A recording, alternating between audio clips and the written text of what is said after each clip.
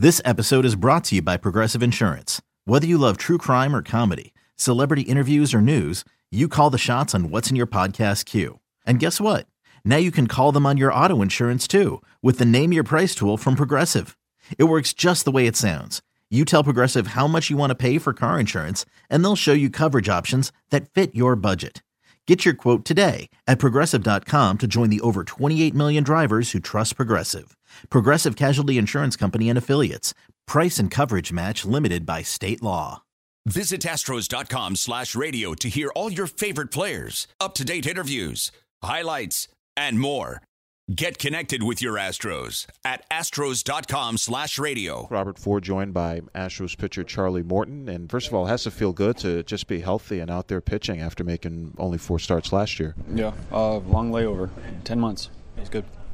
So you were able to throw near the end of last year, although you didn't get into games after getting hurt early in the year. Do you feel like that put you on the right path? So at least you go into the off season and you're on a kind of a regular program? Yeah, I guess more mental than anything, just to get on the mound and get into my delivery and get down the hill a little bit. I can trust it. The main reason why I was doing that was to throw for teams in free agency. But yeah, another plus was, like I said, getting off the mound and trusting. The Astros wound up signing you, if I remember correctly, pretty early in the free agency period. That had to feel pretty good to know somebody wanted you even after what had happened the year before. Well, yeah, not even that, but the offer.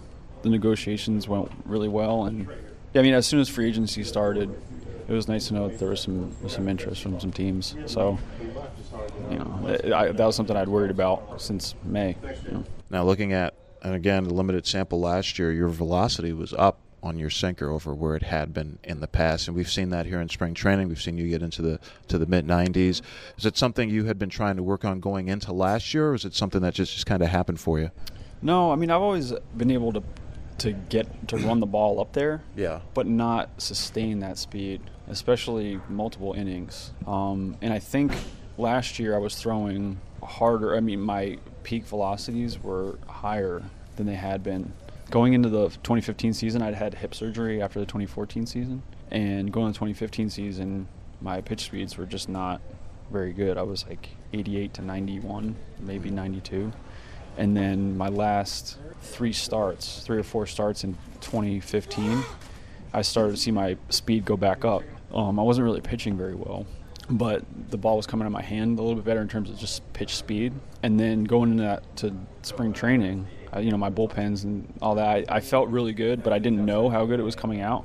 And then last spring training, my first game, I looked up and it was like 94, 96, something like that. So I was like, maybe we got something here. But the thing I'm worried about is maintaining that speed in terms of when we're talking about the speeds. But I've said this before, like, I don't need to pitch. I don't need to have that. I just need to be able to move the ball and keep the ball in on guys' hands, run the ball in on hands, get a cutter going, get a curveball going. Having the pitch speed is a plus for sure. Yeah, and you mentioned you don't necessarily have to pitch in the mid-90s, but with all that movement that you get, and I know for you, when you lowered your arm angle after you got over to the Pirates, that's really what changed it and gave you that sink, right? Yep. That spring training, I went into camp and I had no idea that there was an idea from Ray Searage and Jim Benedict, who's now with the Marlins, that they were going to suggest that, and I started doing that, and my pitch speeds pretty much stayed the same. Like, I remember I threw against the Astros that spring, 2011, and they told me I was like 93, 96, and it translated into success for the first few months. Like, I was throwing great, and then started to break down. I had a left hip problem, and by the end of the year, I was back down like 90, 93. So, but I'm trying not to put much emphasis on that. I know it's cool to throw hard. It's like, oh wow, it's cool, but it's just not. It's really not been a part of my arsenal for any sustained amount of time. People ask me, have you always thrown that hard? And I say, have I had a surgery recently? Like, am I pitching in pain or not? Like, is it? It's just the kind of thing where you just got to ask me different months of different years and see where I'm at. Charlie Morton, Astros pitcher, thanks for joining us. Glad you're aboard. Thanks for having me. Visit Astros.com/radio to hear all your favorite players, up-to-date interviews, highlights, and more.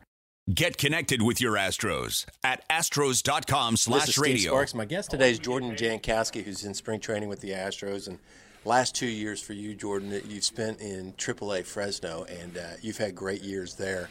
How frustrating is that for a player that feel like you're ready to pitch in the major leagues, but there's no room at that particular point? It's not really that frustrating because the team up there is doing so well, and just trying to do your part, and just if the opportunity comes up, you're ready to play. Do you feel like confidence-wise, you feel like you can compete at this level because you do it in spring training? I'm confident, but once again, you just gotta wait your turn and be patient. How about your slider? Where did that evolve from? You were a catcher, kind of growing up, and then a converted pitcher late in life. How did you pick up that slider, and how has it evolved as a pro? Pretty much when I got to college, I couldn't hit the slider, so I started to learn how to throw it, and it evolved. And as the more I threw it, the better it got, and I kind of just tinkered with it, and picking some of the guys' brains here kind of helped, like Luke Gregerson, and it just evolved from there. And you do tinker with it, even during the course of a game. It looks like sometimes to lefties or swing path or whatever, you try to change the shape of it. Yeah, I try to make it go down or sweep it. I know a little different ways to do it, and it's kind of how I pitch. So. You talk about not being able to hit it when you're a batter. What makes a good slider so tough? Especially the ready when it moves away from him and has two planes, goes down. When I was a catcher, it was easy to call that pitch, and then I realized that's the hardest pitch to hit. So I just learned how to throw it. Now, where did you grow up? I grew up in Pittsburgh as a catcher, and then went on to college. Just went to Miami, Ohio, and I went there because the head coach was a catcher, and I thought it would have been a good thing, and he actually turned me into a pitcher. So, so he evaluated your talent and said, "This isn't for you, kid." I still caught a little bit, but we didn't have as many quality arms as the big D ones, so I used my arm to throw too, and it just turned out to be I was a better pitcher than I was a hitter at the time. Grew up obviously as a Pittsburgh sports fan. Are you still a Steelers Pirates guy? Not really a Pirates, but Steelers and Penguins are my two teams that I really like, root for.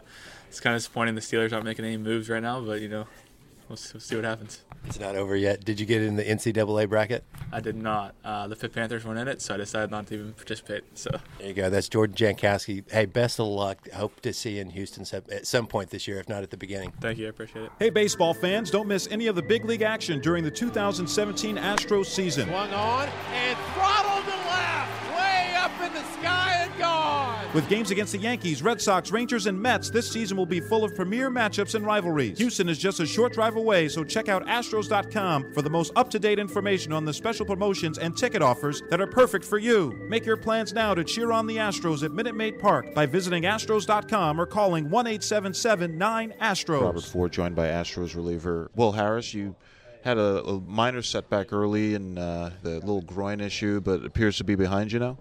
Yeah. It still lingers around here and there a little bit, but just kind of do what I need to do every day in the training room and in the weight room to make sure that we have it under control and kind of keeping our eye on opening day and making sure I'm 100% for when that day comes.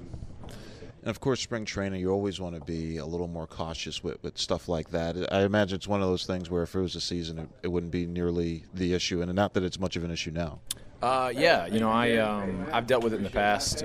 Dating back to my first year in professional baseball, so that's 11 years ago. But it's something that just got to kind of stay on top of. And I felt it a little bit in the bullpen that day. And if it didn't get any worse, I wouldn't have said anything. But it kind of started to get a little worse when I was out there pitching against Washington that day. And so, got a couple outs and kind of decided, hey, not the time to really push this thing. So, blew the whistle, took myself out, and I was glad I did. After the fact, it's started to feel a lot better. Anything in particular you're working on this spring? Just kind of trying to I'm not working on any new pitches or anything, but just trying to work on throwing different pitches and different counts, kind of get out of my comfort zone a little bit and just try and expand on what I do well and try and control both sides of the plate a little bit better with both pitches that I throw.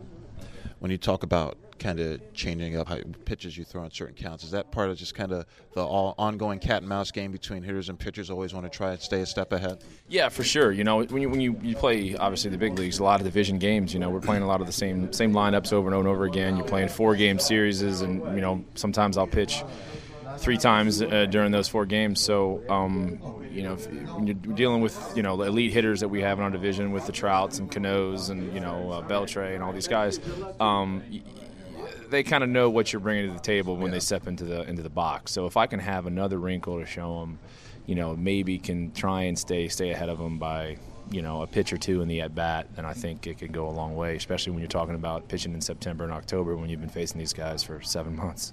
Your first camp with the Astros in 2015, you were one of the last guys to make the team. This camp and last year's camp, you're going to be on the team. Does that change anything for you in terms of how you prepare or how you go about camp? No. I feel exactly the same this year as I do, any other camp in the past. It's kind of one of those things where you just stay in your lane and take care of the stuff you need to take care of and prepare to get ready for opening day, whether that's if it was in 14, 15 in AAA or if it's here in the big leagues. The goal is to pitch well for the upcoming season, and so your focus is preparing these 6 weeks to pitch well wherever you're at, and fortunate enough to be able to play for a really good team in Houston and be in the big leagues, and we'll see how long I can stay. Ole Harris, thanks for joining us. All right, thanks, man. Astroline, the official off-season hot stove show for your Houston Astros. We're live from Duffy's Sports Grill for the very first time down in West Palm Beach. Listen in as Steve Sparks and Robert Ford host an hour-long show with your favorite Astros of today and yesterday. And our special guest this evening is George Springer. Jeff Bagwell, it's a lot of fun. Good to see you. Good to see you, Sparky. It's great to be here. Astroline exclusively on the Houston Astros Radio Network.